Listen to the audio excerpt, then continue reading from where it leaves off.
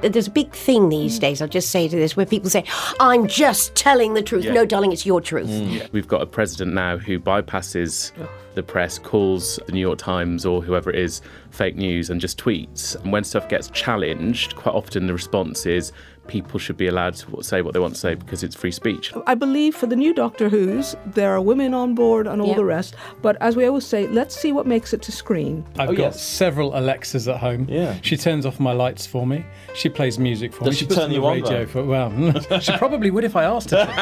I think we have to look at history before we start making as many changes as a lot of young people are looking to make, who don't seem to know how many footprints that we have made along the way. Exactly. Why would you I do don't that buy on it. national telly? Why would you do it on that? Sorry, while I teach you a lesson. An actress goes on a reality program. Okay. Yes. Who let's put it this way, she hasn't starred in many films lately.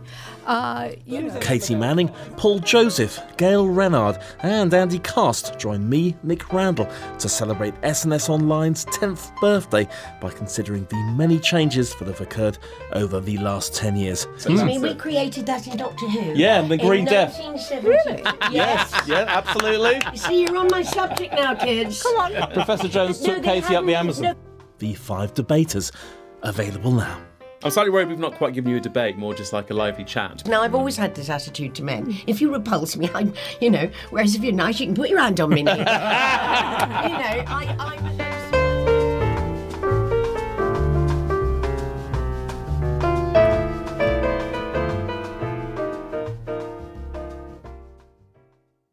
Arts, lifestyle, SNS Online. Hello. To all of you scratch and sniffers out there, and a huge happy Christmas to you as well, one and all. You're joining us for part 2 of our collective catch-up show, celebrating no less than 10 years of the SNS brand. Who would have thunk it? So don't forget to check out part 1, featuring actor Julie Hesmanhuis, writer and stand-up sensation Toby Haydock, musician Minute Taker, and more. Meanwhile, this is the best of the rest, although trying to choose between all the many guests we've had in the past has been something akin to Sophie's Choice. I know, I'm filling up. Anyway, we've now picked our faves, so for those of you that didn't quite make the grade, squish squish, now go and have a Satsuma and get over it. For our first victim on today's show, jugular vein first, I'm heading to a pub in Henley-on-Thames to meet a true tour de force à la nature. That's actually French for fabulous, fabulous.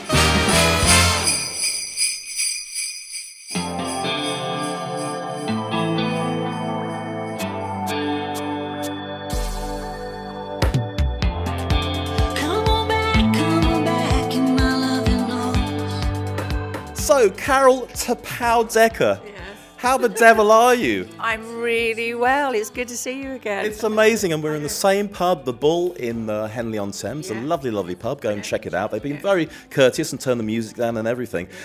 And it's time for our little catch-up. You've done a lot of stuff. I have, since I saw you last. Yeah, well, lots of gigs. Just never stop gigging. The live work's been amazing. Lots of festivals, lots of gigs with my own band. And also, I turned into a bit of a telly-tart. I'm a bit of a quiz show queen, aren't I?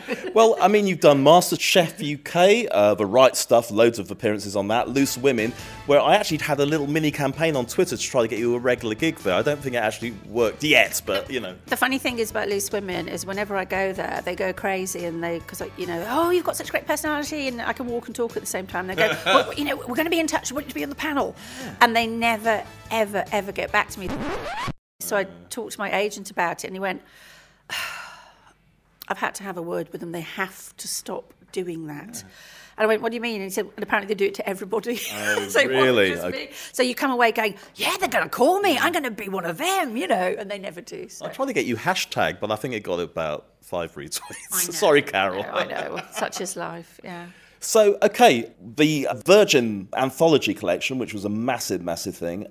There's a brand new single as well, Run, directed by your daughter Scarlett.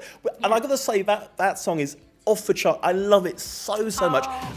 And every time you call me, I should run the other way. And every time you call me, I should run the other way.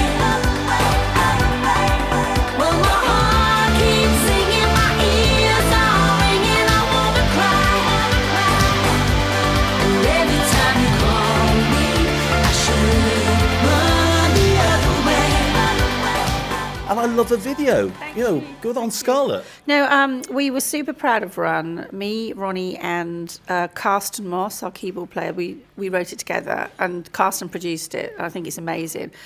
And I've got to say, I can't hide how disappointed I was that it didn't get any radio play. I went to Radio 2, shelled out on a plugger. Quite a few of the producers really liked it, but you need a bit of a consensus. I think it's like a committee now that decide whether it goes on a playlist. As opposed to in the old days, probably long ago than I care to remember, if you got one DJ and one producer who decided they were going to champion your song, they had the autonomy to do that. But now it's consensus, and if you don't get enough of them behind you, so it just missed getting on the playlist like by a gnat's pube, and I was so gutted. It should have been a massive summer hit. It's just such a lovely song. I just don't understand it. I mean, one of our previous guests, Puppet Rebellion, just produced an album, and now they've disbanded because they couldn't take it any further. They haven't had any development. The music industry just seems to be a bit scrambled at the moment. Well, I think it's always been a tough industry. I mean, even when I had the backing of a massive record company, I had quite a few, as many misses as I had hits, because you put out what you think is a great single and they go, meh, or the public don't get behind it despite what you think. But I have to say, I love Run. My faith in it hasn't been shaken. And the upside about stuff being up on Spotify and you being able to remind people via social media that it's always there. So even if it was like, what was that? That was not me farting, ladies and gentlemen. I just moved my bottom slightly on the seat. On the leather chair. Thank you for highlighting that, Carol Decker. Sorry. That was really funny. So thank you for the compliments. Now, the video, yes, Scarlett, my daughter, is at Bournemouth Uni doing animation. And all of her mates are doing drama, art, you name it, that she's in that sort of clique of people. And I said, come on, help me out. And you can do anything on a regular camera now, even on a flipping iPhone. The HD is amazing, So we literally shot it in the garden and the field across the road with all her mates, and I paid them in pizza. So it was a real student video, and I think it's great fun. I love it. And That's adorable. Thank you. And Scarlett's really good at editing. She's great at all the sort of points where the beat, where the song should move on the beat. She's got a very sort of natural feel for that. Well, all that sort of, stop-start animation thing, which is amazing. What's taken that ages? I know. Well, no, not as long as you think. And I have no idea how they do it. She's actually doing 2D animation. So when she's a fully-fledged animator, I wanted to do like a cartoon video, but that takes months. Yeah. It does. You've got to be really... Well, for a future video. Yeah, but you've really got to plan for that. Whereas we sort of said one day, should we do a video in the field? And then in 48 hours we were doing it. So, it came together. You looking enigmatic in the field. Yes. It was lovely. Yeah, thank you. I was the sort of narrator. Yeah. And every time you call me, I should run the other way. Let's talk about MasterChef then. That was quite recent. Carol, how much cooking do you do at home? I cook regularly because I have 2 kids and I don't want them to die, so I cook. But I have a very limited repertoire of mom's dishes. You have played some of the great stadiums around the world. Yep. And yet making chili con carne makes you nervous. It does, yeah. Because at home I'd have had half a bottle of red wine by now and wouldn't care. I'm not allowed to do that here. We were gunning for you, Carol. Oh, thanks. We're gunning for your macaroons or whatever you... What did I do? I did Cardigan Parma ham with a pea puree and chocolate fondant, which I aced. And then I so aced my guinea fowl in the next round and then totally messed up my cheesecake, which looked like purple vomit. So they kicked me off. We were black armbands that night, me and Andy. I was really upset. I thought they might forgive the cheesecake because everything else was so good. And did all the challenges, and I was partnered up with Keith Allen, who's nuts, nicely nuts. And I was quite intimidated to meet him because he's quite hardcore and doesn't, quite sort of big-time lefty socialist type. I know what you mean. You think, oh, am I going to be cool enough for him? I've never been cool enough, and I'm of no political persuasion whatsoever. And but he was just my bestie on the show. He was adorable. He really was. Yeah. That's brilliant. That's brilliant. So you're doing a few bits of telly now. I mean, the Celebrity Jungle is on at the moment. Yeah. I can so see you wearing that little red thing and swinging around like Jane and Tarzan. Well, you know what? I'm a Celebrity Get Me Out of Here interviewed me auditioned me, whatever you want to call it, probably 14 years ago. How long has the show been running? Is it 18 years? Yes, because we were still living in London and we've lived in Henley for 13 years. And Scarlett was tiny and Dylan was a newborn. And I got a call and I got interviewed by whoever was in charge back then. And my agent said, you've been shortlisted. So I started getting the heebie-jeebies because my children were babies. And I said to Richard, if I get it, I'm going to turn it down. I'm not going to leave you, don't worry. This is, And Richard went, fuck off, they'll put us up in the Versace Hotel. You are so doing it. Love it. Anyway, I didn't get it, and they've never called me since. So. Can't you call them? How's it work? I've got ambivalent feelings about But you're still young enough to do it. You'd be fantastic. We'd be all gunning for you. No, I couldn't jump out of a helicopter. Of course you could. I've done that, and I'm a complete whoopsie. No, I couldn't. There'd be that brown vapour trail behind me. And my husband was a paratrooper, you think, and his brother was a paratrooper. But honestly, you would do it. You would be fine. Really? Yeah, I totally know you. You're quite gutsy, lady. You would so be able to. I'm not scared of flying or anything. I'm just scared of jumping out of a plane. Well, you just scream then, but you'll be all right. If they ever ask me to do Strictly, I'll be over the moon. I was going to ask you that one next. Yeah. Well, no, they haven't asked me. So put in a word. You work at the beach. Strictly. And also, I'm just looking at another. I can't tell you. I'd have to kill you. But there's another one. Can I tickle you? Oh, no, I can't do that now. Me too.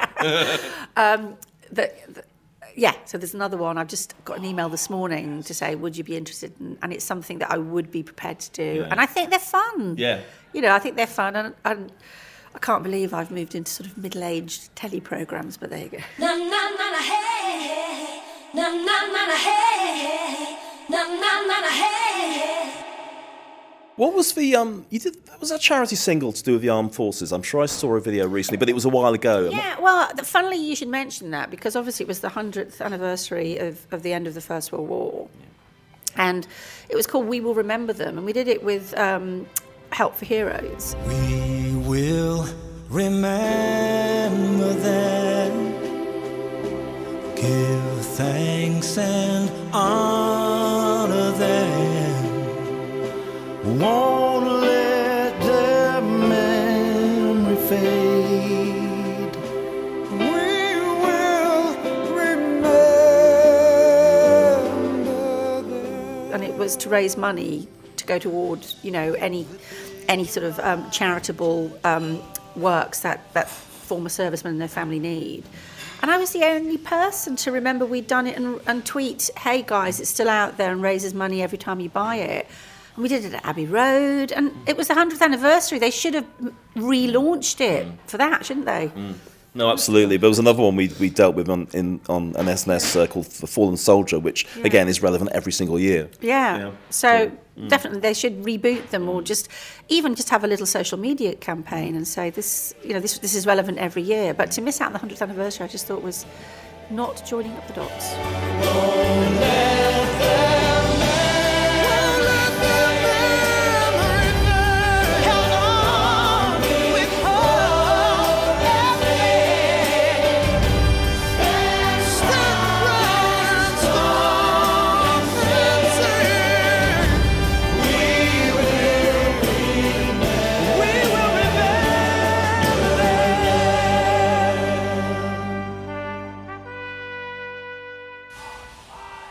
So talk about some of the live gigs, some of the really, some of the big highlights you've had in the last few years. Well, they would always have to be shock and awe. They would have to be the big festivals like Rewind, and we went and did WFest in Belgium, which is massive. What else? The Let's Rock festivals across the summer are fantastic. So you get on a multi-bill with all our kind of our cronies, people from our era. And it's just a massive party, and I do love that. Do you want to do it, Henry?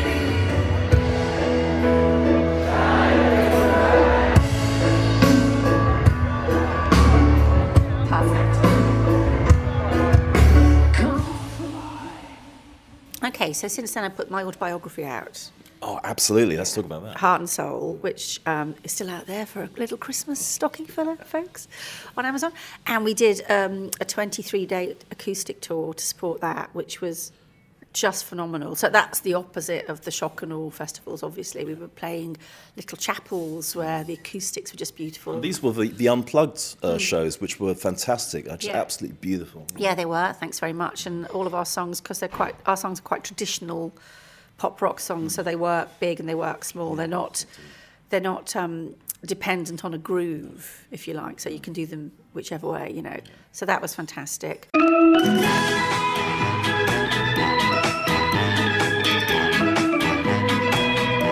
How about Benidorm? Let's talk about Benidorm. One of my favourite. I love Benidorm. And of course, we've got John Chalice coming up as well. So. Yeah, I love John.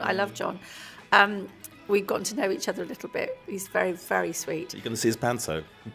If it comes here, I will, but probably not, you know. Sorry, John.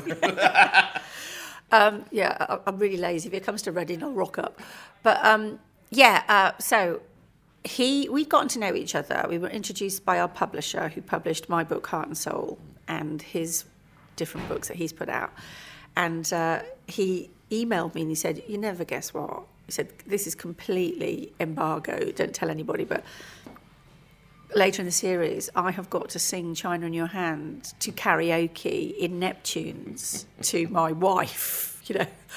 And I said, "Oh, that is fucking hilarious. I should so be there. I just need to be there, you know." So about 2 weeks later, I get a phone call from the director.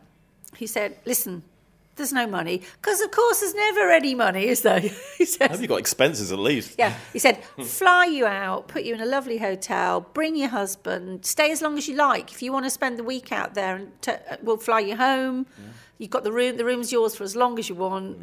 And we're going to fit you into the scene. We haven't written it yet. Okay. We don't know what we're going to do with you when we get here." And I went, "I'm in." The sad bit was Richard was really busy working, so I just flew out and then flew home. Mm-hmm. I had supper with John and his wife and the cast, and I was hanging out with everybody, which was... But it was a bit of a parallel dimension, wasn't it? Because you were getting married again to somebody else, presumably. Carol Naughty Decker. Oh, I was. My hen party. Yeah, Carol's hen do, yeah.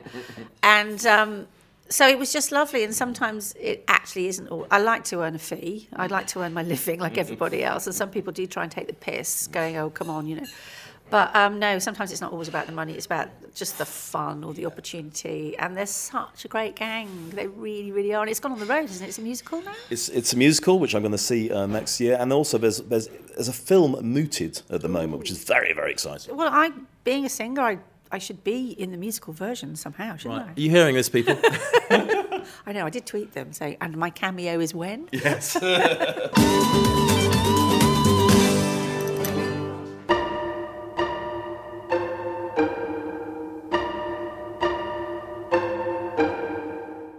So also, you did the definitive to Pal with the Virgin Anthology. Yes. Well, before that, I think, didn't we do the British Spice box set? That came out. Probably, but I haven't done my research. No, well, my memory is really shocking as well.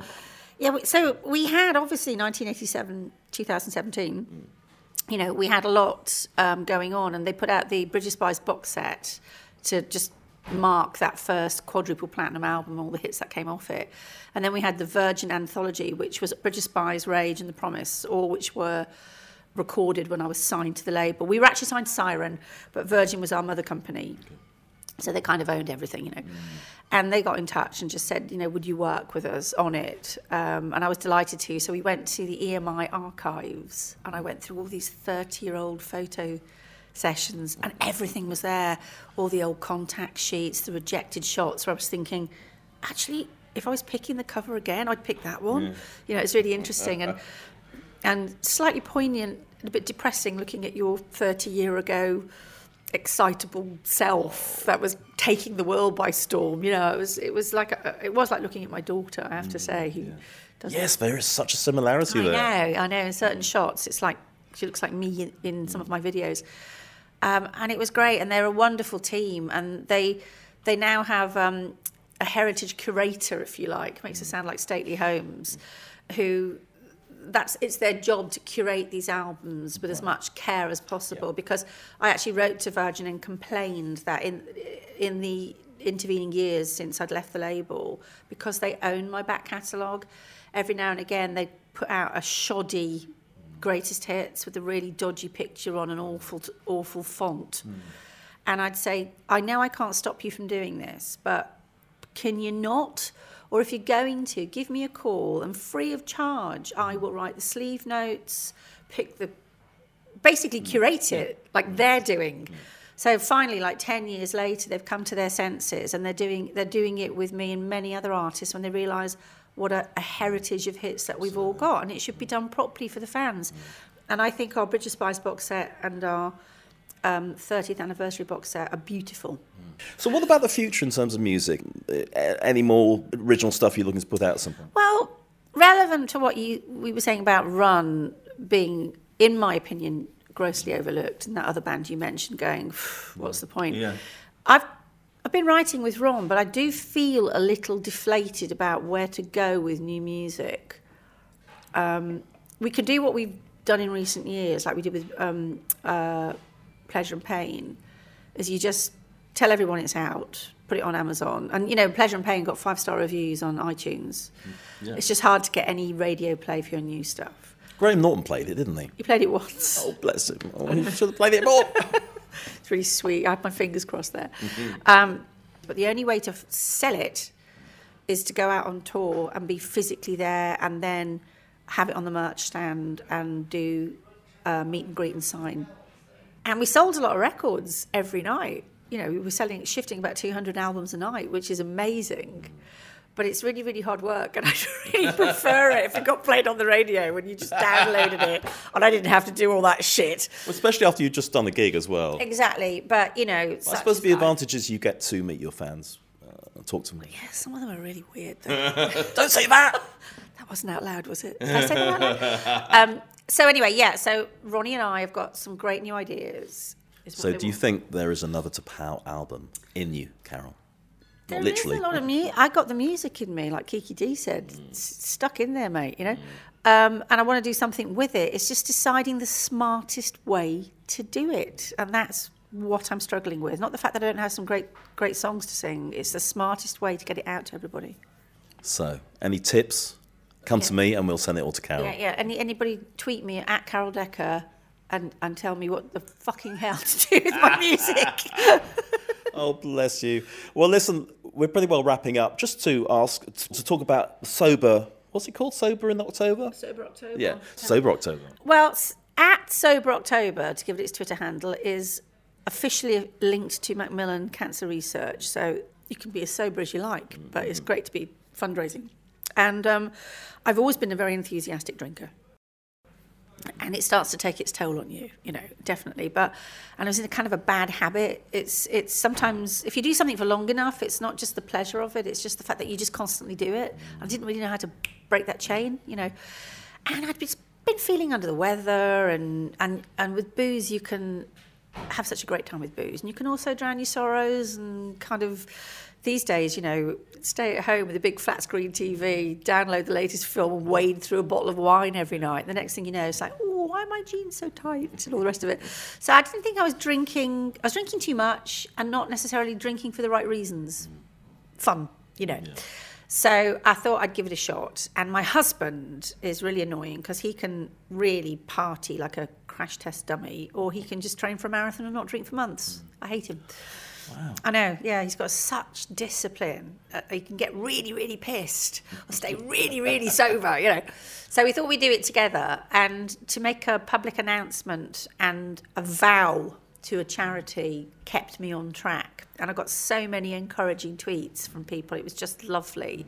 And we raised, I think, between us, Richard had his own page, we raised about 1,500 quid, which went towards cancer. That's amazing. Which was really nice. It was just lovely of everybody to donate their hard-earned cash.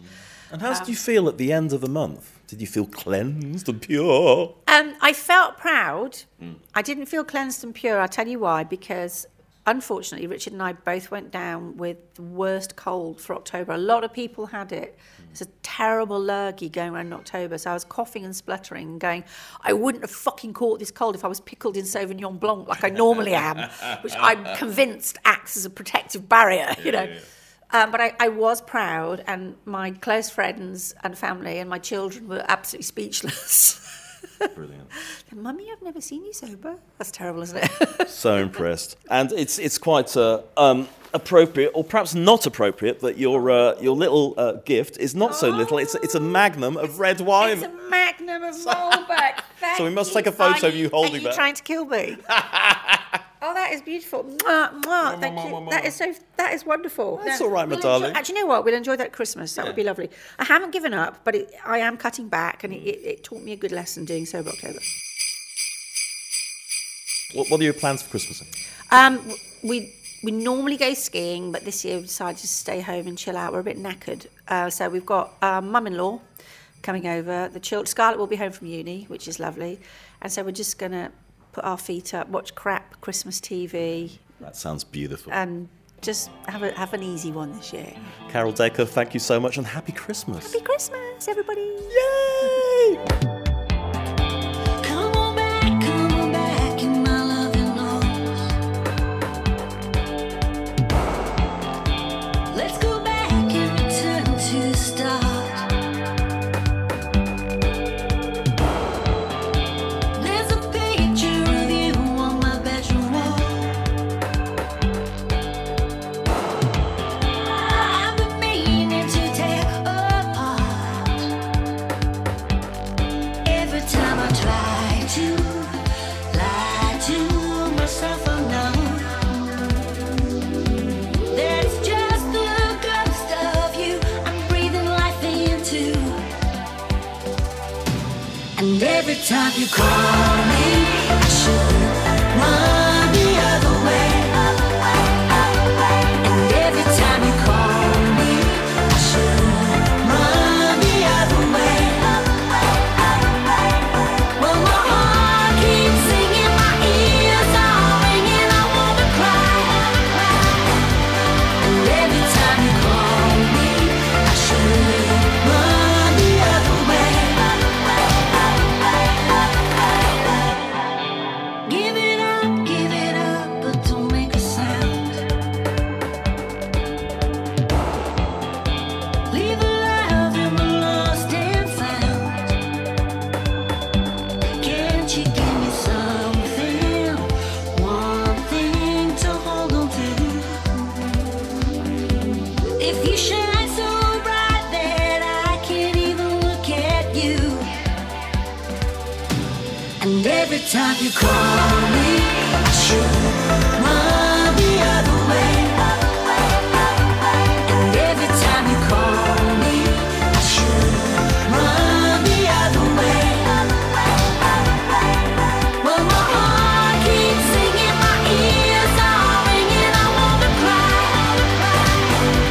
And every time you call me, I should run the other way. Said you love me to the moon and back. Is that too far for a love to last? Did you wonder? Did you stay on track? Did you simply fly away?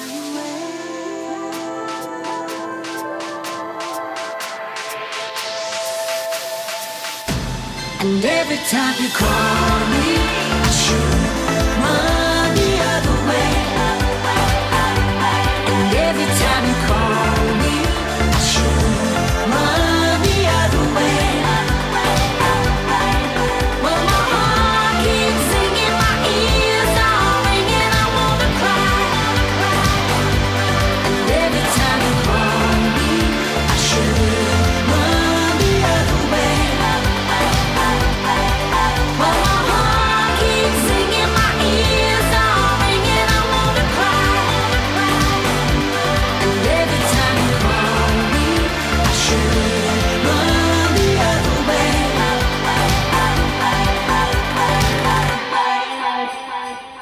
The fabulous T'Pau and Run. And for all Carol Decker fans, look out for an extended version of that interview entitled Double Deck the Halls. Hey? Never mind. Where we chat much more, and Carol uses the C word. And we ain't talking Catholicism, you know what I'm saying?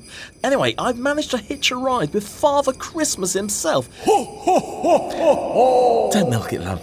To head to my next destination, in return for a few light duties on board. Something about elf and safety at 20,000 feet. Our next guest is clearly a glutton for punishment. This will be his third time we've had him on. Clues? Well, playwright and scriptwriter for Torchwood, Doctor Who, The Sarah Jane Adventures, Wizards vs. Aliens, Hetty Feather, Millie in Between, Eve, Dark Shadows and more. Sometimes writing all these at the same time whilst playing the castanets in his underwear and downing a serviceable bottle of Chardonnay. Who could it possibly be, dear readers? To the left, Santa. To the left. Missing that tree. Just miss that tree. Miss that tree. Miss that tree! Miss that tree! Miss that tree!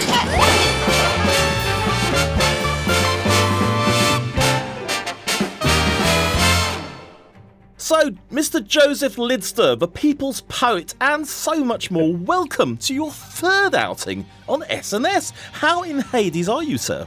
Yeah, I'm all right. It's, December, so everybody's got drinks planned and there's still theatre plays to go and see and birthdays and everything. So it's all a bit exhausting. I'm getting a bit old for it now, but I'm doing okay. You're never too old for it. Anyway, this is a privilege to get you on to talk about your writing, which I've got to say, Joe, just seems to get better and better because I've been reviewing some of your stuff. A lot to catch up on since we last spoke. And obviously we did a special show specific to Big Finish's range of Dark Shadows audios, which you head write and produce. And we'll get back to that towards the end of the chat. But I just wanted to take you back to the original interview when the show was on RTE in 2011 and broadcast, I'm very proud to say, considering your Doctor Who connections, on the 23rd of November, Doctor Who's birthday. Talking all about all your work with Doctor Who, Torchwood, Sherlock, Sarah Jane Adventures, which, were, as far as I'm concerned, was off the scale anyway at the time. But since then, so much telly. I mean, I'm just going through it on your Wikipedia. 3 episodes of Millie in Between. 2 episodes of Wizards vs. Aliens. There's an episode of Eve. 3 of Hetty Feather. I was watching one of those today and I thought it was brilliant.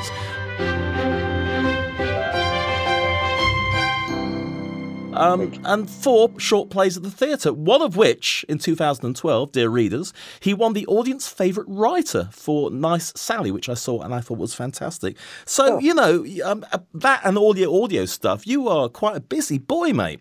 Yeah. No, I like to keep busy. And, well, I just like to do as much as I can in different... I love writing for different formats. I love doing audio and theatre and TV and just sort of mixing and matching and just finding good, interesting ways to tell stories, I guess. Yeah, absolutely. I mean, what I find particularly impressive about your TV work is much of it is written for a children's audience, which I would suggest is not the easiest genre, as kids obviously spot everything and don't particularly need a lecture after school, from some crusty old writer, which you are not, if I just add that.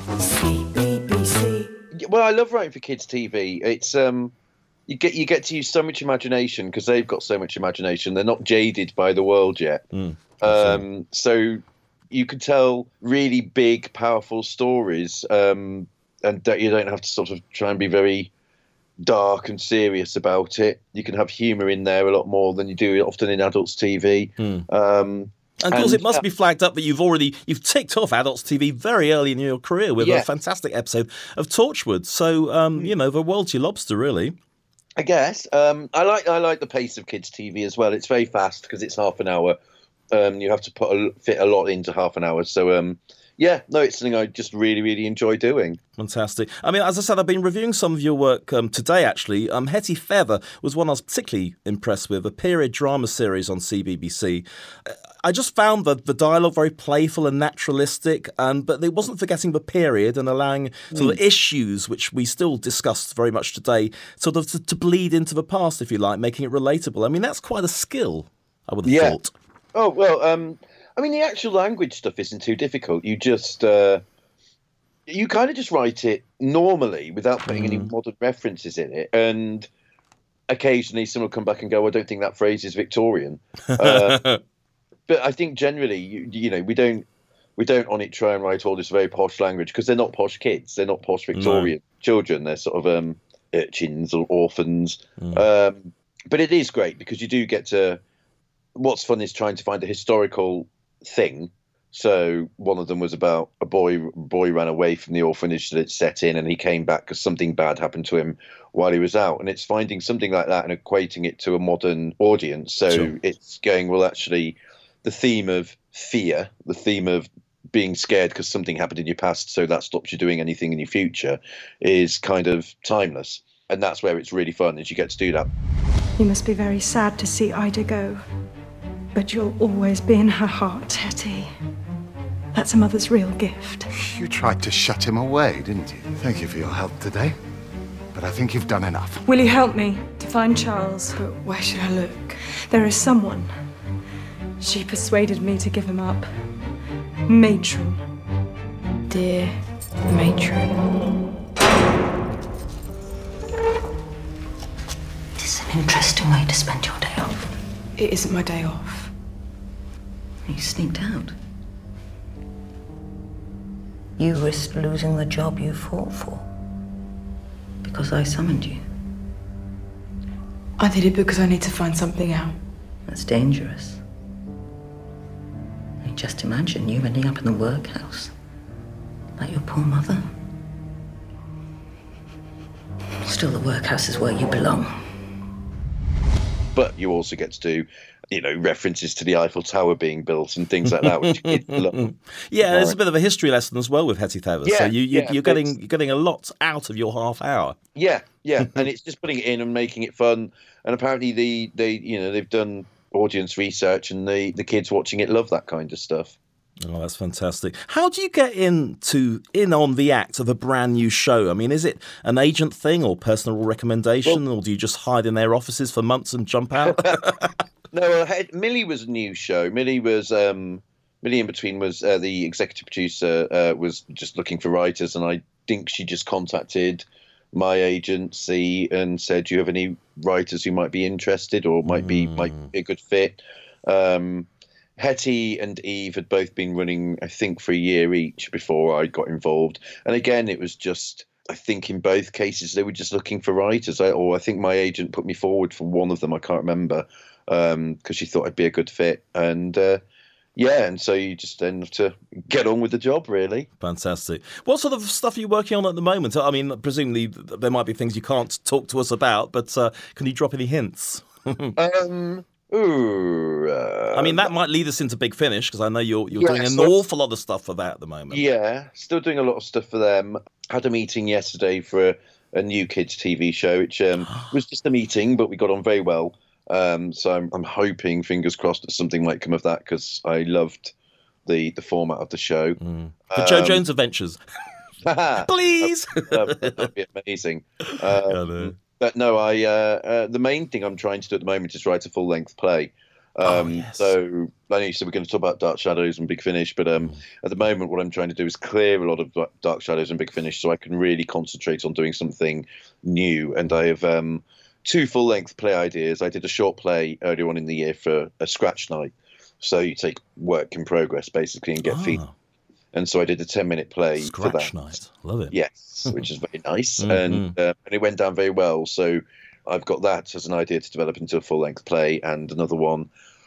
And I've been doing some stuff for Audible, which has all come out now, which has been great. I love working for Audible, if only because of the fact they get amazing actors. So I've now written for people like Simon Callow and things like that. Oh, that's just wonderful. Quite amazing. Just at the moment, just trying to find what I can find, where I can find it, really. And pretty well. I mean, with Big Finish, you get to write for so many different ranges, don't you? I mean, and you've covered a fair few of them. The 21st century is when everything changes, and we're ready. Obviously. I'm standing on an invisible lift, and I'm about to enter Torchwood 3. Hooray. You must be Torchwood, then. It's the murders, you see. There's been 5 in the last 2 weeks. Well, murders? That's what the police are for. Oh, I thought you might help me. Oh, bless you, but no. I'm from London. I don't do local politics. Good night. Dark Shadows, Bloodline, a 13-part serial, coming soon from Big Finish Productions. Dark Shadows is obviously, your baby, really, or you're one of the main people. How has that been evolving since we last talked about that? I'm trying to think when we last spoke about it. So it's a good few years ago now. Yeah, I think you threw me down the well at the end of the episode. Pardon? I think you threw me down the well.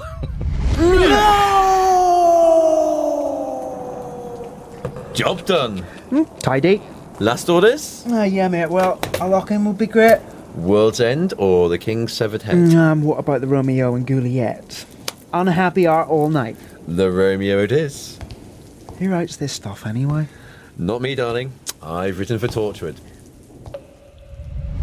About 3 or 4 years ago, we did a mini-series, a 13-part mini-series called Bloodlust. And that went down very well. That was the one we talked about, yep. It was that we talked about, yeah. But that went down very well. The following year, maybe the year after, was the anniversary year. Right. So we did a big anniversary special written by Roy Gill, which won Scribe Award. Oh, congratulations. It brought back pretty much every member of the cast, and Joanna Going, who's quite a big actress, but she was in the 90s remake of Dark Shadows, so we used her, and that was a glorious story, basically like a feature film on audio. The same time we did a lot of short story, we did a few short story collections, basically trying to get new writers in. So we managed to get a lot of new writers in that year, which was great. And then this last year, we did a mini-series called The Tony Cassandra Adventures, which was about 2 characters from the TV series, a witch and a private detective, and it was about them coming together and solving mysteries together. And that went down really well. We would think it would, because we thought the Dark Shadows fans might find it a bit silly, but actually they really enjoyed it. So we've just released a second series of that, but we've also recorded a third series ready for next year. And so the big thing we're doing at the moment is been working on, or for the last few months actually, been working on the sequel to Bloodlust, so next 13-part serial, which is called Bloodline. The Collins family. I wonder what they're really like. Rich, obviously. They've got a whole town named after them. Apparently they came over here in 1690, which is practically ancient history in America. But I need to get into that house. That big, old, creepy mansion on the hill. Time's up, Collinwood. Vivian Bell is coming for you. And I'm not leaving until I get what I want. Dark Shadows fans must love you. They must worship at your feet. We're getting some nice reviews now. We're getting some nice feedback. And actually, we went to me and David Darlington, who frankly is the person who makes it all happen. I just come up with all the silly ideas. He's the one who actually gets it into studio and stuff like that. We went to Big Finish Day, which was so Big Finish, the company we do the audios for, has a sort of annual convention, and this year it was in Derby last month, and we went there, and what was great was we got a lot of people to try Dark Shadows. We sort of were able to sort of say to people, look, you don't need to know it, you can just try this one, you can just try that one. Do you have little booths set up in these conventions so people can have a little listen? No, that's a good idea. Yeah, there you go, free of charge. I think it's so hectic that it'd be really quite difficult to do that, because you're sort of trying to grab people. So you should have like one episode of one of your best ones with a full audience, lights turned down, and people just great. That would really nicely. But actually, what we did was we took a free CD. We took the first 10 minutes of a story on a little sort of, it's not a mini disc, but it's a mini CD type thing. Handed that out. But yeah, no, basically it's just grabbing people and saying, have you tried it? No. Well, would you be interested? And often what we do is we point to the ones that have a Doctor Who actor in. Yes. They were very much standalone. So we had Matthew Waterhouse, it was his first work, Big Finish. Fabulous. And so we sold out that one, and things like Bloodlust, which are very, we sort of go basically it's a 13-part murder mystery with ghosts and werewolves and vampires in it. Again, because we're trying to get ahead on everything, so that I can concentrate on some stuff other than Dark Shadows. We've 4 writers currently working on the next 13-part series, which will come out Bloodlines next year. The following year will be one called Wincliffe, which is, we're basically saying it's 24, but set in a mental asylum, lunatic asylum overnight. So it's told in real time, so we're doing something a bit different there. And then we're working on the following year's one, which is one called 13, which is going to be written by just me and Alan Flanagan, who does a lot of writing for us and does a lot of script editing for us now as well. So this is way in advance. You know all this stuff happening, which is like spanning a good few years ahead. Oh, yeah. And it's great because it means we can plan, because Dark Shadows does have the serial elements and the character arcs and things, because it was a soap opera originally. It means we can actually plan stuff ahead, so we can say to the writers working on Wingcliff, we want to do something with this character. And give them some tips about where they are. Then we can work out, and we can find a way to make it all fit together. So what it does is it rewards the long-term listeners, because they can hear things sort of seeded in earlier stories. So absolutely. It's all good fun. It's good fun. Fantastic. I mean, that's quite a comprehensive cover of Big Finish. What about the future long term? Because I mean, I know there are other genres you're interested in. I mean, would it be like a brand new show that you would create yourself for TV, or? I'd love to do that. I'm working on a sort of spec script, an idea. Again, it's sort of a lot of it's been put to one side while I've been doing Dark Shadows and Hetty Feather. So it's trying to sort of get a lot of stuff done, and then I think my plan is in January is to go away for a week and just try and do some writing, just for myself. Yes. So I do have a vague idea. I'd love to come up with my own kids' TV show idea, and I do have a sort of rough idea of a vague sort of gist of an idea that I just need to work on a bit more. I'm intrigued. I mean, if anybody can do it, you can, mate. Oh, thank you. So what's for Christmas then? What's happening with you? Well, I mean, I even just before speaking to you, I'm desperately trying to organise the rest of the month. So went to see all of the 1980s BBC show Box of Delights on the big screen on Saturday. And this Saturday we're going to go and watch the theatre version of it at Wilton's Music Hall. I saw it a couple of days ago, and I put a good review in on Twitter. It was fantastic. Oh, brilliant! Yeah, no, we saw it last year and blown away by it. Made me cry. It made me cry. Bless you. It was so beautiful and such a sweetheart. Nostalgic about childhood and that. Yeah, absolutely. It is quite a bonkers story, though. I was saying to Andy, my partner. I mean, it's like one of those really layered Doctor Who, Stephen Moffat's, when there's just so much going on, and you have to almost you study it as a play. No, absolutely. The wolves are running. Yeah, they're doing that, and and the rest of this month is sort of filling up with various Christmas drinks and various things, and trying to finish some work. Me and my boyfriend will go to his aunt's for Christmas Eve through to Boxing Day. Hello, aunt. Hello, aunt. Yes, auntie, whatever. Mabel. Yeah. She'll have the wine open as soon as we get there. It's always a good couple of days. I'll have the cooking sherry open. Oh yeah, absolutely. It's always very merry. Sort of a very merry Christmas, and then we will see some friends, and then we'll go to my boyfriend's parents. We'll go and visit them for a couple of days, and back into London for New Year. Not sure what we're doing New Year's Eve yet. Don't worry. It doesn't have to be quite so detailed, Joe. I just wanted to get a general idea. I don't know. It's because I spent all day. Today's been a big day of trying to organise things. It's all sort of in my head. Yeah, it's helping you. I'm now at the stage where I'm so confused and I'm sort of badgering people, going, well, can we just pin down exactly what time we're meeting next week, so that I know that if I'm not going to agree to something else and go to something else. But yes, it'll be, as usual, all very, very hectic. Not exactly relaxing, but really good fun. Oh, I hope you have a fantastic time, you and your boyfriend, and family as well. And thank you so much, Joe, for coming back for your third outing on SNS. That's all right. It's gratefully appreciated. No, it's been great fun, and it's always lovely to chat to you. Bless you, mate. Joe Lidster, thank you so much, and happy Christmas. You too. Happy Christmas. Cheers, Joe. Well, no time to waste as we catch up with our very next guest, a Norfolk-based DJ/musician who was on the very first online series back in 2013. Keep it up, Santa. Blimey. Ho, ho, ho, ho, ho.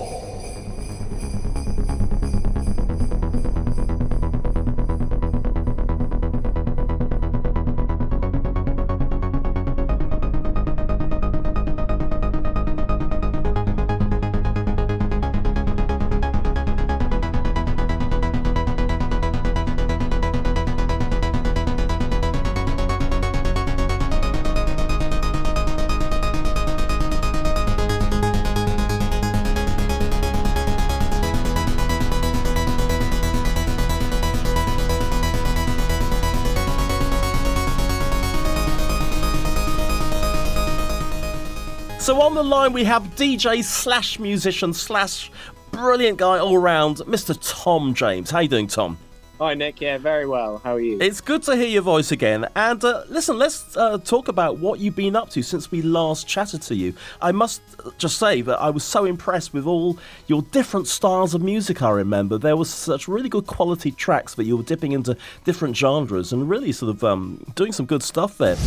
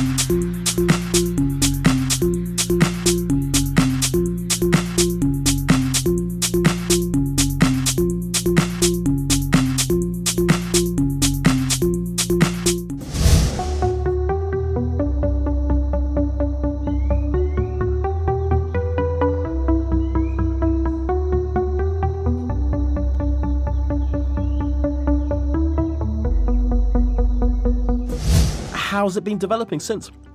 Well, that was actually quite a long time ago now. We last spoke, wasn't it? It was a good at least 4 to 5 years ago. 5 years ago, I think. Now. I think I checked earlier and it was around 5 years. Oh my God. So, yeah, a fair amount has happened since then. But in the last couple of years, I've been fairly quiet on the music side of things. But recently, I have been working pretty hard to try and revisit that and obviously get a lot of new things finished. Because of course you have like a day job like a lot of people do, and this is sort of like a passion project on the side. I just felt that it sort of seemed to cross over to professional quality, if you like. So that's why I really felt you were worthy of being on the show, as is indeed your brother, Jaded Kid. Yes, indeed. Yes, it's always been a passion, but yeah. Let's talk about some of the stuff you've been releasing. Some stuff quite recently, synth music. Let's talk about that. Yeah, well, the last thing I actually did, the last project I did was the first synth music EP. It was just a few tracks that I was working on at the time. There's a few different styles on that as well. But recently, like I said, I've been revisiting back in production and trying to get new projects finished. And something I'm working on at the moment is the second or follow-up EP to that first one, so Synth Music 2. And yeah, that's just been a sort of a whole mixture of styles. We've got drum and bass in there. There's some sort of more hip hop instrumental tracks, and because I've been listening through some of these, both synth musics, which are up on SoundCloud now. Yes. Are they available as free downloads? Yeah, the first one is. First one is, yeah. Obviously, the second one, once that's finished, which I was hoping to sort of get out by the end of the year, I will of course make that free download as well, so that'll be up. Well, don't sell yourself too short, mate. I mean, you know, you're doing some good work. You know, you should make a bit of Spondulix out of it. I've noticed that you got support from BBC Introducing for some of your tracks. Yeah, I can always give a lot of credit to BBC Introducing in Norfolk, because they give quite a lot of support to me and a few people I know, a few of my friends. And yeah, they've always been really good about, you know, if you've got something to send over, they'll always at least listen to it, and if they like it, there's a good chance they'll play it on there. So yeah, I can't fault the guys there. They're really good. Absolutely. I was very impressed with them at Truncheonbury, obviously the local Norfolk festival we know so well, because I got to interview the guys then. Let's have a little listen to one of your tracks from the first synth music, a track called One.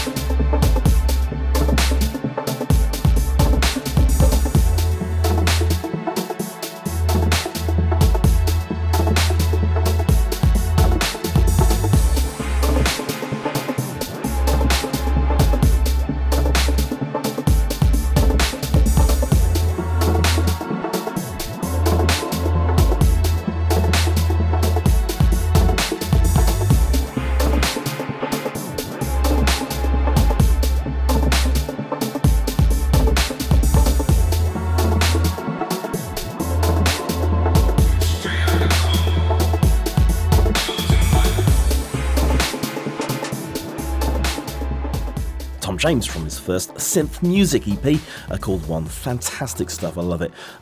Anything else you want to add about that? About the first EP? The first one, I made a track with one of my friends, Frosty, which is on there. Frosty the Snowman. I remember him. That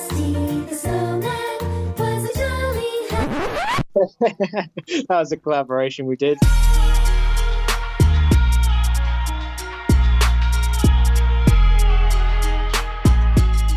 Yeah, I'm looking to get possibly him and a few other people involved again. It'd be nice to sort of work with a few local people again. Any new artists that have been inspiring you in the last 5 years?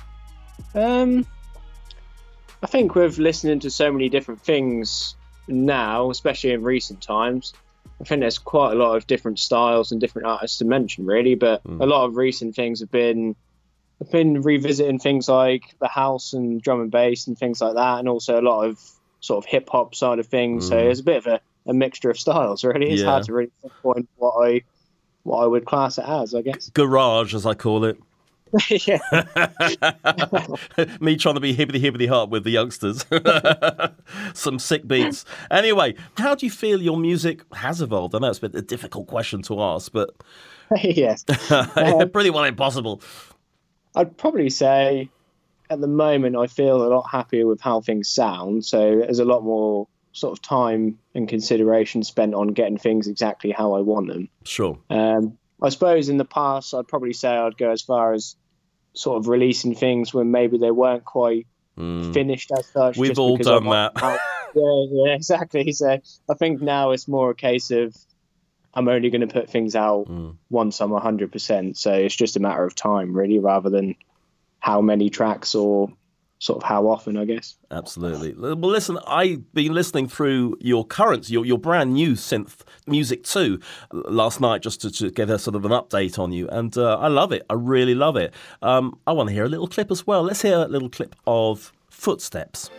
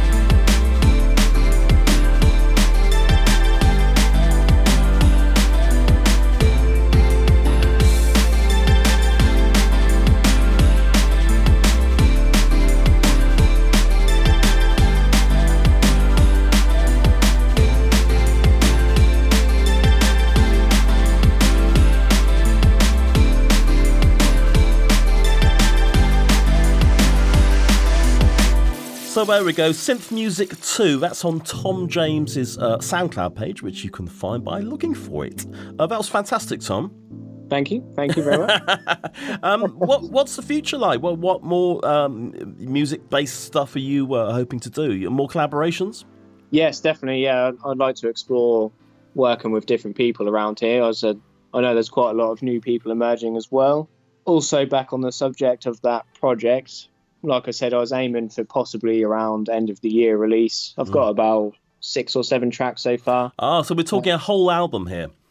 Yeah, I'm not really sure on how much I'm going to go for, probably around sort of 10 to 12, but yeah, I'm getting there slowly, so hopefully in the next 2 to 3 months I could possibly get that out. Oh, that's a well exciting project to have a whole album of your own music. That is awesome. I can't even play the kazoo, so I am in awe of all you guys. I really am. Well, just to say, it's Christmas time coming up, jing, jing, jing and all that. What are your plans? I think it's just going to be spent with family and, of course, Amy and friends. That's your lovely missus, your lovely girlfriend. It is indeed, yeah. I said missus and I thought, whoops. Not yet. No. Are you going to propose live on air?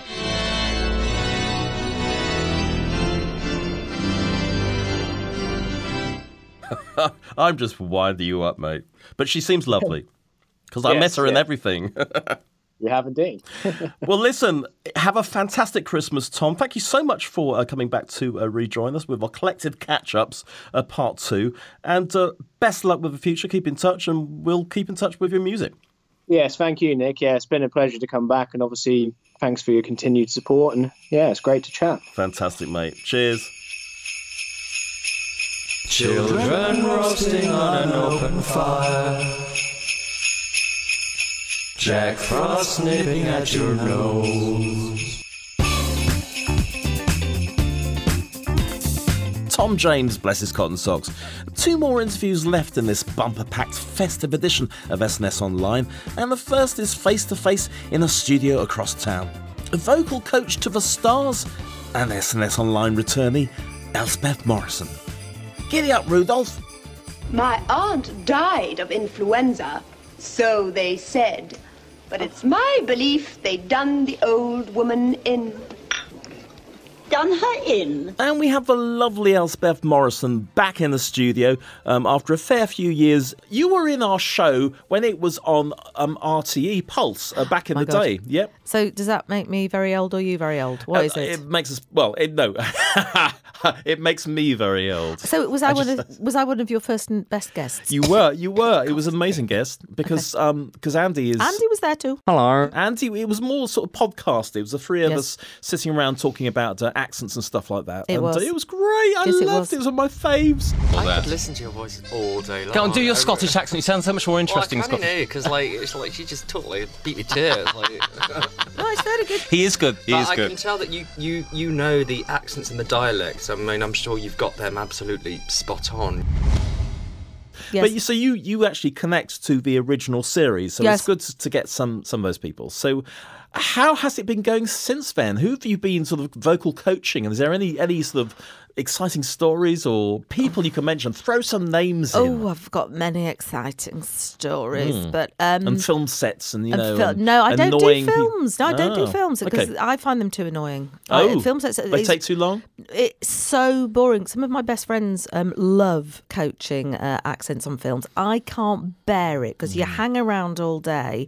And then you maybe get to dodge in between the people doing wigs, makeup and taping people's shoes to the floor. I mean, voice coaches are so low down the food chain, accent coaches, in terms of getting in. And the thing is, you've got to be nice to people. You've got to be nice to people all day, Nick. I can't do that. It gets more difficult the older we get. No, I can't do nice all day. And also to people that, I just can't do nice. So film sets, no, not my thing. I work more in theatre, which I absolutely love being in a rehearsal room, and working one-to-one with actors. And actually, no, the only film thing I ever do, film or telly thing I do, is what they call ADR. Oh, yeah. Additional dialogue recording. Which is dubbed afterwards, yeah. Correct. So I work with the lovely and wonderful Natalie Dormer, who is on Picnic at Hanging Rock. Oh, yeah, the new one, yeah. She's an absolute dream actress to work with. So she sometimes has to lip sync or re-lip sync herself or drop in another accent. And that's really good fun. I really like the concentration of focus of doing ADR. You sit in a studio somewhere in Soho and people bring you drinks and food all day. Alcoholic drinks? No, obviously not, because I'm a professional. That's later. Nice coffee and chockies. Nice coffee, and you're just listening very minutely to sounds and making sure those sounds match up with the lips, and it's a fantastic thing.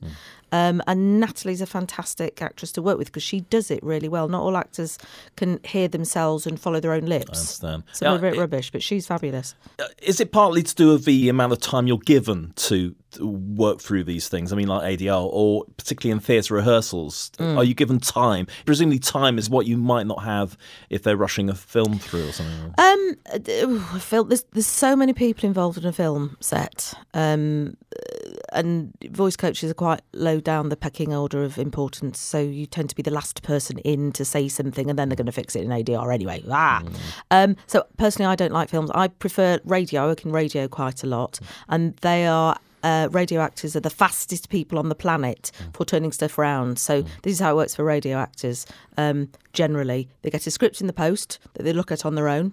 Then they come in, let's say to BBC Radio Drama, for example. They come in and they read the script all together. The director gives them a few notes. I give them a few accent notes. And then they go and start recording it. Boom. Wow. So to be a radio actor, the type of actor that does radio, you've got to have very little process. You've just got to make lots of quick decisions very speedily, get on, do the work. My kind of people. So they take accent notes really well because they just sort of squint at you and go, what, do you want me to say bath rather than bath? And you go, yeah. And they go, okay. And they obey you. Brilliant. I love a radio actor. Yeah. I love a radio actor. So I've done recently, there's a wonderful one called Gudrun Sagas, which goes on and on. This land is a sacred land. Boltley! Come on! Don't jump in till I get there! You're so slow! Oh, he was born slow. This land is fertile and plenty. Kiata isn't like you! Why is your brother so much faster, Boltley? Whose is it? I'm not saying. You're not saying? I don't have to tell you. You don't have to tell me. I don't. You can't met me. Oh, you are a silly sod. I know. I know I am. He's got to marry you. He can't. Of course he can. He can. Why? Because he's already married. Oh, my Lord. One called Black Eyed Girls, with all sorts of fantastic actors, none of whose names I can immediately remember because that's the sort of person I am. But they're very nice things to listen to. Wonderful, wonderful, wonderful actors. And what about theatre? Does it evolve more over a longer period of time? Yes. So like, for example, there are 2 plays on recently at the Crown. The Rose. The Rose and Crown. 2, yeah, that's where I was going with that one. There are 2 plays that have been on recently at the Rose in Kingston about Hogarth, written by Nick Dear. And that rehearsal process was for about 6 weeks. Keith Allen was in that. Yeah. And it was a lovely time to work on the plays, but everyone was going a bit mad because the rehearsal room was a bit small and the ceiling was very low. It was all right for a hobbit, like a 5-foot hobbit like me, but anyone over sort of 5'5", it was not a very pleasant experience to be in the rehearsal room for that long. But they did 2 great shows down there.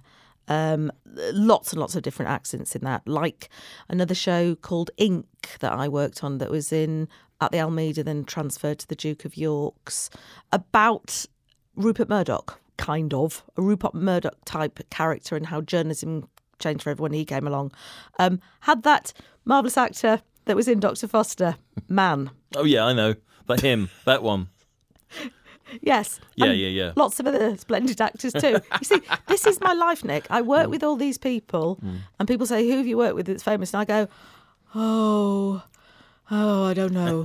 because I mean this in the best way possible. They're just people to be. They're nice people. Actors. No, they're gods. They're gods. Well, no. Let me tell you. The more, on the whole, the more working actors, the more famous ones tend to be much more pleasant than the rising and aspiring ones who are trying to get somewhere. Yeah. So on the whole, actors are actually charming and wonderful to be with, and the people that you read in the sort of red top papers and the magazines tend to be a little bit, I don't know what the word is, but divas. Yeah, but there's way less. I guess my point is, most actors I work with are an absolute delight, and there are way less divas than the magazines would have you believe. Yeah, because they are people who have to be nice to get their next job. Yeah, they're not idiots. So, but hopefully that means that they are nice. They are actually genuinely. Unless they're doing it gritted through with their teeth all the time. I'm a really nice person. And if they are a bit arsey sometimes, it's because they're focusing. It's because they're trying to do the best work often. I mean, I hear this about radio and television people that I work with as well. So broadcast people. So here's one. Go on Mishal Hussain, that marvellous presenter that is at the BBC. I am quoted in her book. She's written a book called Skills. And probably the thing that thrilled me more than anything this year is I went to the launch of the book, where not only was I the smallest, but I was also probably the least famous person in the room. It was just kind of politicians, the top brass at the BBC and me. And she name-checked me. Oh, that's wonderful. And I was standing next to Claire Balding at the time, and I nudged Claire Balding in the room and went, that's me. That's me. That's me. So that's I was awesome. Very excited. So that's probably the most exciting thing in a pink book called The Skills, which is actually a very good book as well. About skills. About skills. Is it like holding your breath underwater and stuff like that? Because Mishal Hussain would be famous for that, wouldn't she? It's more about how to get on. As a woman, she's got womanly tips for getting on. It's very nicely written. I'm glad you said tips. Tips. And she's talked to lots of people about and then amalgamated it. And I think I've worked with her a couple of times, and there's utterly no need for me to work with her because she's fabulous. How wonderful. I look forward to Yes. reading that. Yes. One thing we do have to flag up, because you took me to, I don't know if it was a premiere, it was some sort of arty-farty thing, but it was Joe Brand's film, The More You Ignore Me. Do you not find it scary? She's my mum. My dad says she was so full of life before she got ill. Morning. Mark's here. I hope you didn't get up to anything. Can't you find a nice girl who... What? Doesn't have a mad mother. How's Mum? Perfectly normal. She just hit Marie Henty. Mum, how are you feeling? Shit. Starring Sheridan Smith, Ella Hunt, who I got to speak to, who was lovely. Young, brilliant, bright young thing talents. Joe Brand was in it as well, and she was there. Mark Addy was there, who's going to be in Doctor Who, very exciting. Sally Phillips, Sheila Hancock, massive cast, and you were involved in that. So what were you actually helping? Well, I was working with Ella, just making sure that she stayed. The requirement was she had a mild northern accent, and because I'm a little bit northern, it's like slightly specialist field. So it was just as she was filming, we Skyped because I wasn't there on set. We Skyped quite regularly. And she was great to work with, and naturally she's an RP speaker, and she's quite young, and she hadn't really experienced doing lots of different accents before, but she absolutely nailed it. I was really pleased when I saw it with the result. When we went to the, I think it was the premiere, in fact, at some posh place in It was Soho, pretty posh, wasn't it? Not Soho. What was it? Haymarket. Yeah, somewhere Haymarket like that. we went I just to. followed you. Yeah, just followed me. I just followed you. On my coattails. But she's one of these people, a name to watch, Really, Ella really, Hunt. Ella Hunt, And you've really- heard it here first. Well, you probably heard it. It's probably been mentioned many times before. But Yeah. she's fabulous. Actor of great beauty, charm, and subtlety. Yeah, and depth, absolutely. All of it. Absolutely. Yeah. So what about the future then? Anything exciting coming up, or is it just more of the same? Or... It's more the same. In my line of work, I never know what's round the next corner. It really is a mystery. So it can be dead quiet one minute, and then it's like full on the next. So that's what's round the corner, is more of the same, which I actually quite enjoy, being that freelance person. That's me. Well, Elspeth, thank you so much for joining us again for Pleasure. our 10th anniversary show. It's always the pleasure to see you, and you get a celebrity box of chocolates as well, so thank you so much. No, thank you. Thank you. The lovely Elspeth Morrison there. She's dead nice and that, and your go-to vocal coach gal for all things voicey. Well, we're coming to the final interview of the show, or should I say interviews, as we have not one, but two of Warrington, Leeds and Los Angeles' finest electro-funk modern vintage pop bands to have emerged ever. So, before we chat to the chaps, let's remind ourselves of the brilliance that is the Wenatchee Tribe.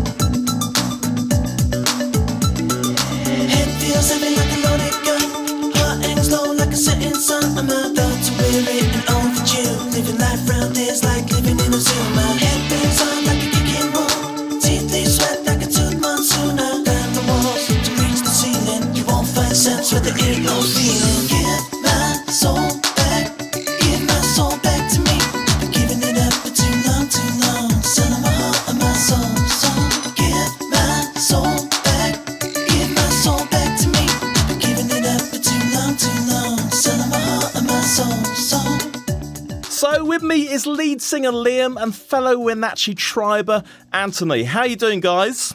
Smashing. Oh, it's good to hear you again. It's been a good couple of years, I think, or perhaps even 3 years since we last met at that pub in... Nah, it was only... It was last year. Oh, was it last year? Oh, my God. It just blurs into one happy series of events for me these days. But there seems to be a lot to catch up on since we met in that pub in East London. Is that pub still going, by the way? Because weren't they trying to save it? We saved it. We saved the George. The Wenatchee gig saved the George. You can write that down. Single-handedly. That's fantastic. Yeah. So great pub in East London for music events and stuff, so check it out, dear readers. So basically, as I said, I've been going through all your stuff, and you've been off to America, haven't you? Doing stuff in America, Los Angeles and stuff. Twice we've been there this year. Tell us a bit about that. What's been happening?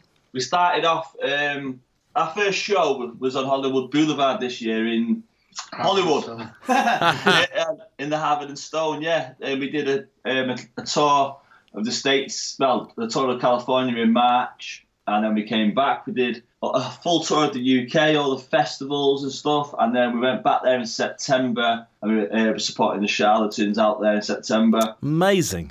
That is so cool. We've done a few more shows, and we would like to give a shout out to Beringer, Frank, Michael and Serenity at the Music Tribe team, and Chris Hines, who've been looking after us as well. Awesome. And out there, this is, in the States, and it's been really good. But I tell you, this is so cool to have a tour in America and getting interviewed on various podcasts over there. And what was the Grey Lantern? What was that about? The some music site or something? Well, they watched us when we supported the Charlatans, and it's like it's a tastemaker website. It's called The Best of British Music in the USA, and they contacted us and we did an interview with them. And we're still doing things with them now. We're going to be going back out there in 2019, which we shall be updating people about very soon. So you are officially the cream of the crop in the UK. We are. We're the cream of the crop in Los Angeles. Well, that's from the UK. From the UK. That sounds pretty damn sexy to me. Those clouds won't linger, the only visit. There's a boat full of dreams. If you blink, you miss it. Now back to the present. Stuck in a rut, got a pain in my brain, and the reef not good, but there's no need for violins. I'm not slouching or crouching in wheelie bins and just moaning the same as I always do. Trying to find me the space and place to get through. Plant the seed will grow. Grab the mic and then your words will flow. I'm just trying to get by like you and everybody else. Sun will shine from time to time. Write the words and then you speak your mind. I'm just trying to get by like you and everybody else. Even heaven knows that you are a lead, like a song without a verse or a tune, like applause without a show. And I really need to know just why you had to go so soon. Even What about Soul to Soul? You were working with Soul to Soul on the Happy Mondays Rowetta. That's awesome. Yeah, that was our last show that we did the other week. We supported Soul to Soul, and Rowetta came up and guested with us on 2 tracks.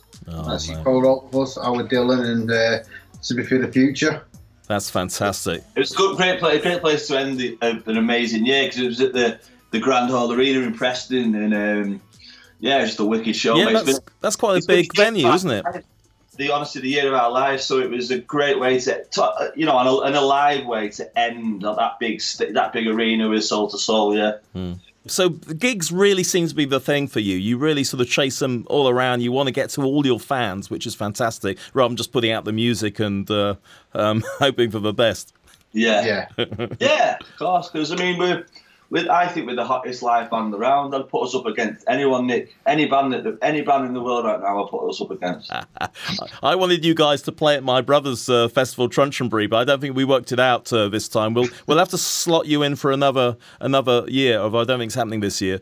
Let's talk about any new music that's coming. What are you actually sort of cooking up in the studio, or just in your bedrooms and stuff? Is new stuff percolating in your heads? Yeah, well, while we was out in the US, we was actually working with John X, and we've actually recorded quite a few tracks over there that are in the process of being ready to re-released. Yeah, awesome. We're doing the album with John X, who he's co-produced the Rolling Stones and David Bowie, people like that, and we've been out there working with. Every time we're going out there, we're doing a bit more of the album with John. So when we go back there early next year, we're going to be doing another chunk of the album, but there'll be a single release in the first quarter of 2019 with one of the tracks that we did with John.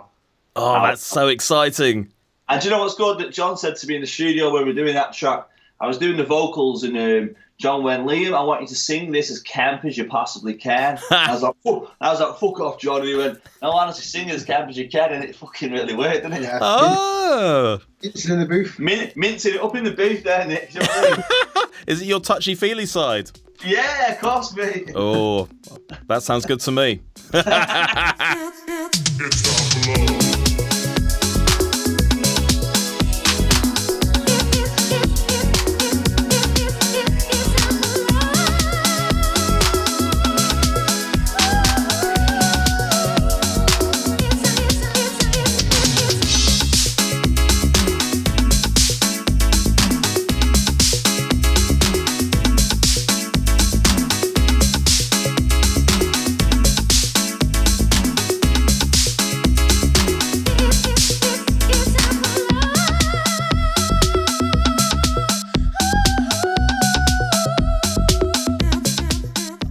Listening to Silverfinger Sing play one of the tracks on the BBC yesterday, I think, as we record this, for a compilation album next year for Action Against Hunger, Heaven Forbid, featuring the Wired for Sound Choir. That was pretty awesome. Yeah, well, there's, like you just said, it's going to be coming out on part of a compilation album for the charity Action Against Hunger as part of the Meal Ticket. It's called the Meal Tickets compilation album, and it's got some. We can't really say too much about it because it's up to them to announce it officially. But it's got some really iconic names from the British music industry on it, and yes, again, an honour to be asked. And Silverfinger is in the Sun, who's obviously in the Wenatchee tribe, and he's now running the Monday Night Mix tape show on BBC Leeds. So we thought we'd give him the exclusive. So how did you get involved in Action Against Hunger? We were approached by Debs, who runs the charity. Hello, Debs.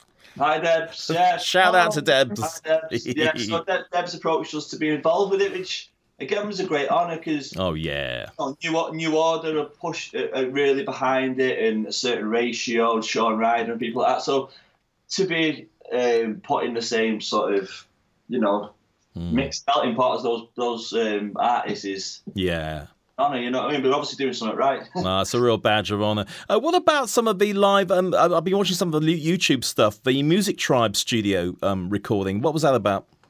That was when we was in America. Music Tribe. Music Tribe's is it called the music? What the fuck's it called? Music Tribe. It's like a media centre for quite a few electronic brands like Behringer Midas, TC Electronics. It's an equipment company, isn't it? Yeah, yeah. So obviously when we've been going out there, they've been looking after us. But when we went out there, it's like Music Tribe's has all these sister companies like Behringer, Midas, TC Electronic underneath it. So they were providing our gear when we're in America. Music Tribe itself, it's got like it's a sort of a showcase room. So we were going in there, we were doing live performances which were going out live through Behringer. But they also, which was again a bit of an honour for us, a massive honour, they launched the artist profile series with the Wenatchee Tribe. They just put out, so they've done 3 parts to it. The last one was, we live in an area in Warrington called Latchford. It was from LA Latchford to LA California, a mini documentary. Me and Anthony from Warrington, working class town, northwest of England, right in between Manchester and Liverpool. So we're overshadowed a bit by those 2 big cities, do you know what I mean? And it's been tough to get out of that. When I was like a teenager, I was a bit embarrassed that I was an artist because it wasn't cool. It was a little bit, like a taboo. It took a lot of self-belief to be able to do that. So I'm proud of where we're from, do you know what I mean?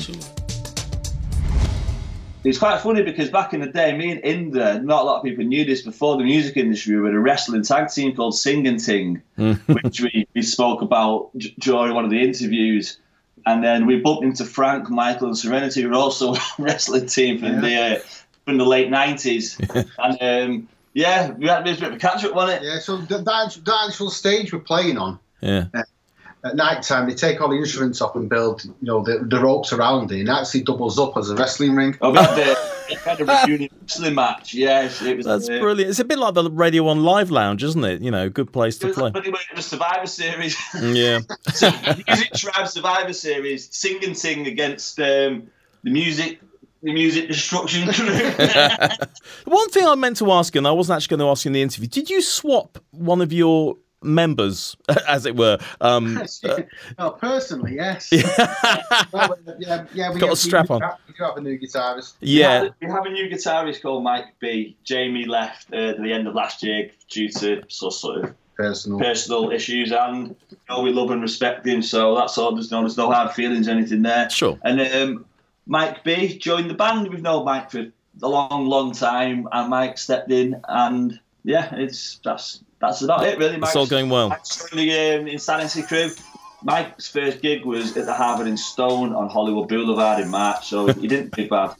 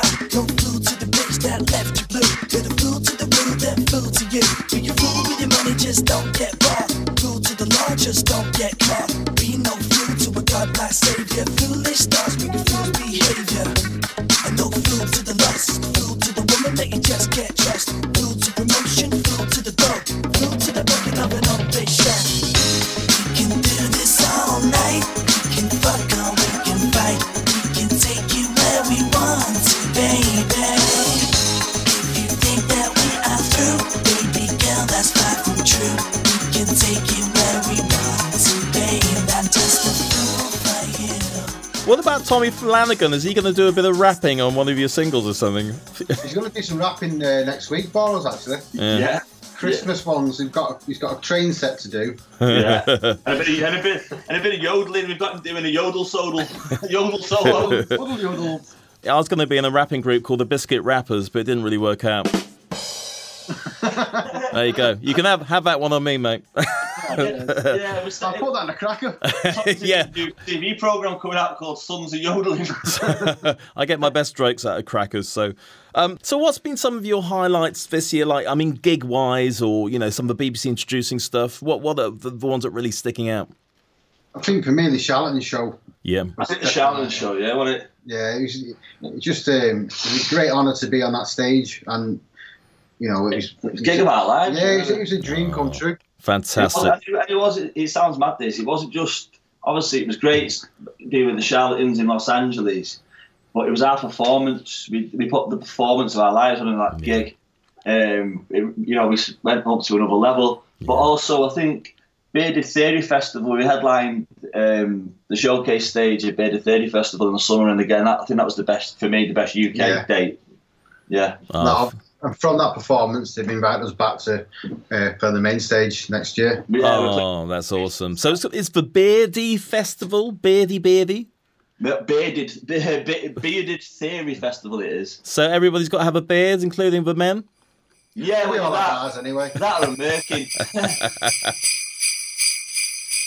No, we're going to play out with one of your tracks, but before that, because it's a bit of a Christmas vibe, what are you guys up to over Christmas? Jing, jing, jing and all that. Are you excited? Yeah, like a ching, ching, ching, drink, drink, drink. On a white Christmas. On a white Christmas. No, man, we're just taking it. Well, no, we're setting stuff up for next year at the moment. Busy plotting away. So we're doing a lot of planning. There's a lot of things being booked.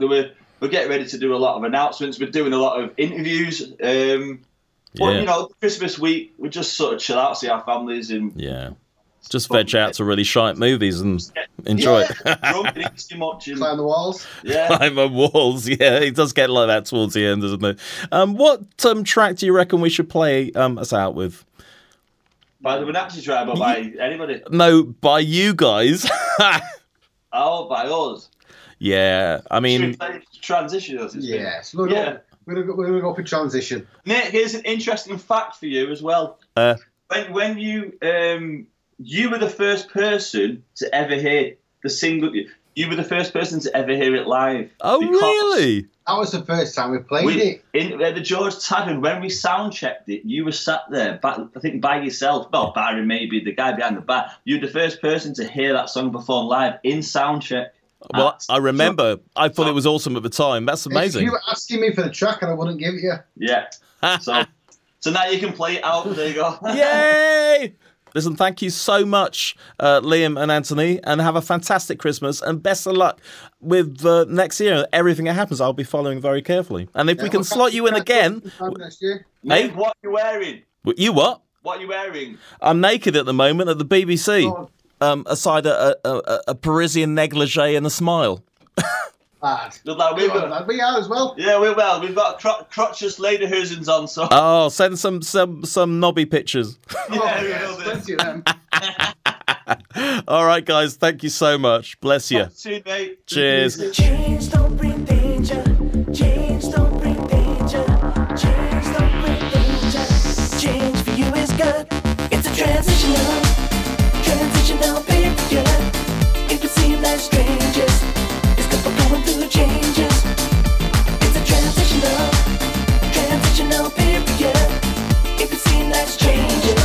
It's good for going through changes.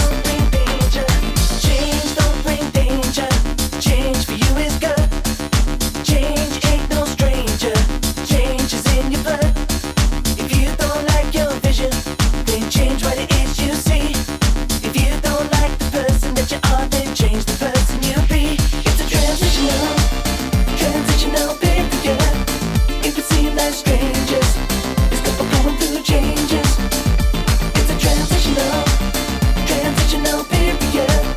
It could seem like strangers. It's good for going through changes. Don't let the grass grow beneath your feet. Change your formula. It wasn't born with you. Don't let the grass grow beneath your feet. Change your formula. It wasn't made for two. Well, my heartfelt thanks to Liam and Anthony from the Wenatchee Tribe, Elspeth Morrison, Tom James, Joe Lidster and Carol Decker. This is the last show of what has been a pretty epic year for SNS, as we celebrate no less than 10 years of shows with the hope of many more. The world seems very different to what it was 10 years ago, with Brexit still hanging over the country and dividing many. The alt-right are stirring and powerful leaders of the world are certainly not what they were. But hell, it's Christmas, so it's time to keep close and be happy. And let's face it, we've got the good doctor to watch over us. Who's all woman? I leave you with 13 by Sigan Akinola, with some messages of support by the guests of Christmas past, present, and even future. I'm Nick Randall. Goodbye.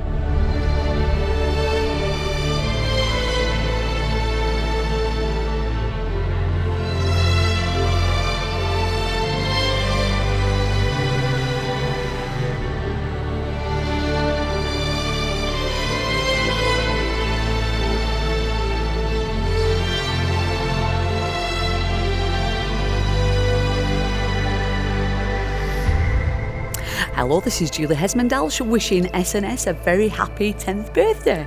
Hello, it's Paul Condon here. I'm the editor of 1001 TV series You Must Watch Before You Die, and I was interviewed for SNS Online about 2 or 3 years ago. I just wanted to wish everyone at SNS a very happy 10th birthday, and here's to 1001 more. Hi, this is Andy Cast. Felicitations on your 10th birthday, SNS Online, and you, Nick. I'm so proud to have been part of your first 10 years. Here's to the next 10. Hi, this is DJ musician Tom James. Very big happy 10th birthday to SNS Online. Thank you for the continued support and best wishes for the future. Hi Nick, this is Rachel Haunt from The Beautiful Secrets. Happy 10th birthday. Mwah, mwah, mwah, mwah, mwah. Hi Nick, this is Ash Cutler, the other half of The Beautiful Secret, wishing SNS a very happy 10th birthday.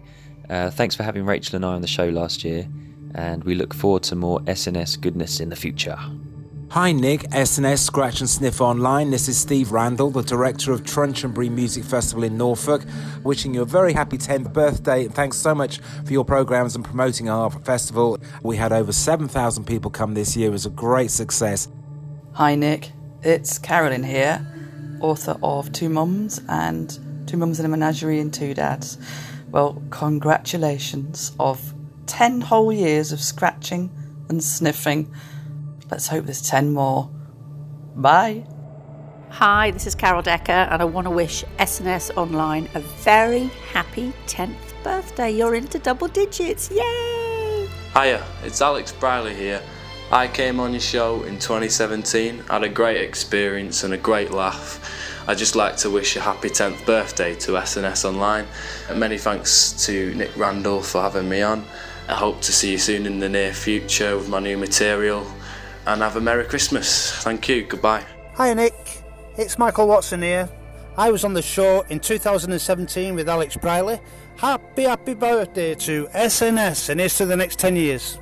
Hello, I'm Toby Haydock, and I'm wishing SNS Online a happy 10th birthday. What an achievement. SNS Online, you are my inspiration. You are the love of my life. Happy birthday. SNS Online, happy birthday. 10 years old. You look a day over 9. Scratch and Sniff, 10 years, it hardly seems possible. Happy birthday, Scratch and Sniff. My name's Paul Thomas. I'm more a fan of the show, really, and I'm really proud of the fact that I got 3 of my mates on it. So happy birthday, and here's to another 10 years. Keep up the good work, guys. Hey, it's Carmen Harris here. Lovely Nick, you interviewed me about my book, Shit Happens, Magic Follows. I'm hoping that your 10th birthday, SNS Online, I'm hoping that there's a lot of magic and not too much shit. Happy birthday.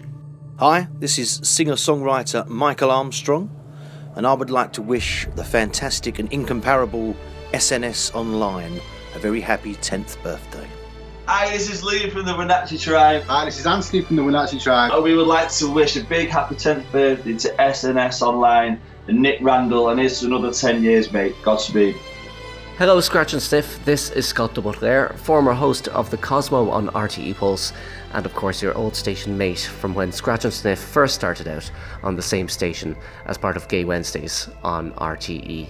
I just want to say Brett Lost Sunna, as we'd say in Irish, or in English, happy birthday for 10 fantastic years, and what a wonderful 10 years they have been of Scratch and Sniff, and long may it continue. Hi, this is Brad Wolf, all the way from Australia, future guest for SNS Online Series 6 in 2019. I just want to say a happy 10th birthday to SNS, and I'm looking forward to appearing on the show soon. Merry Christmas.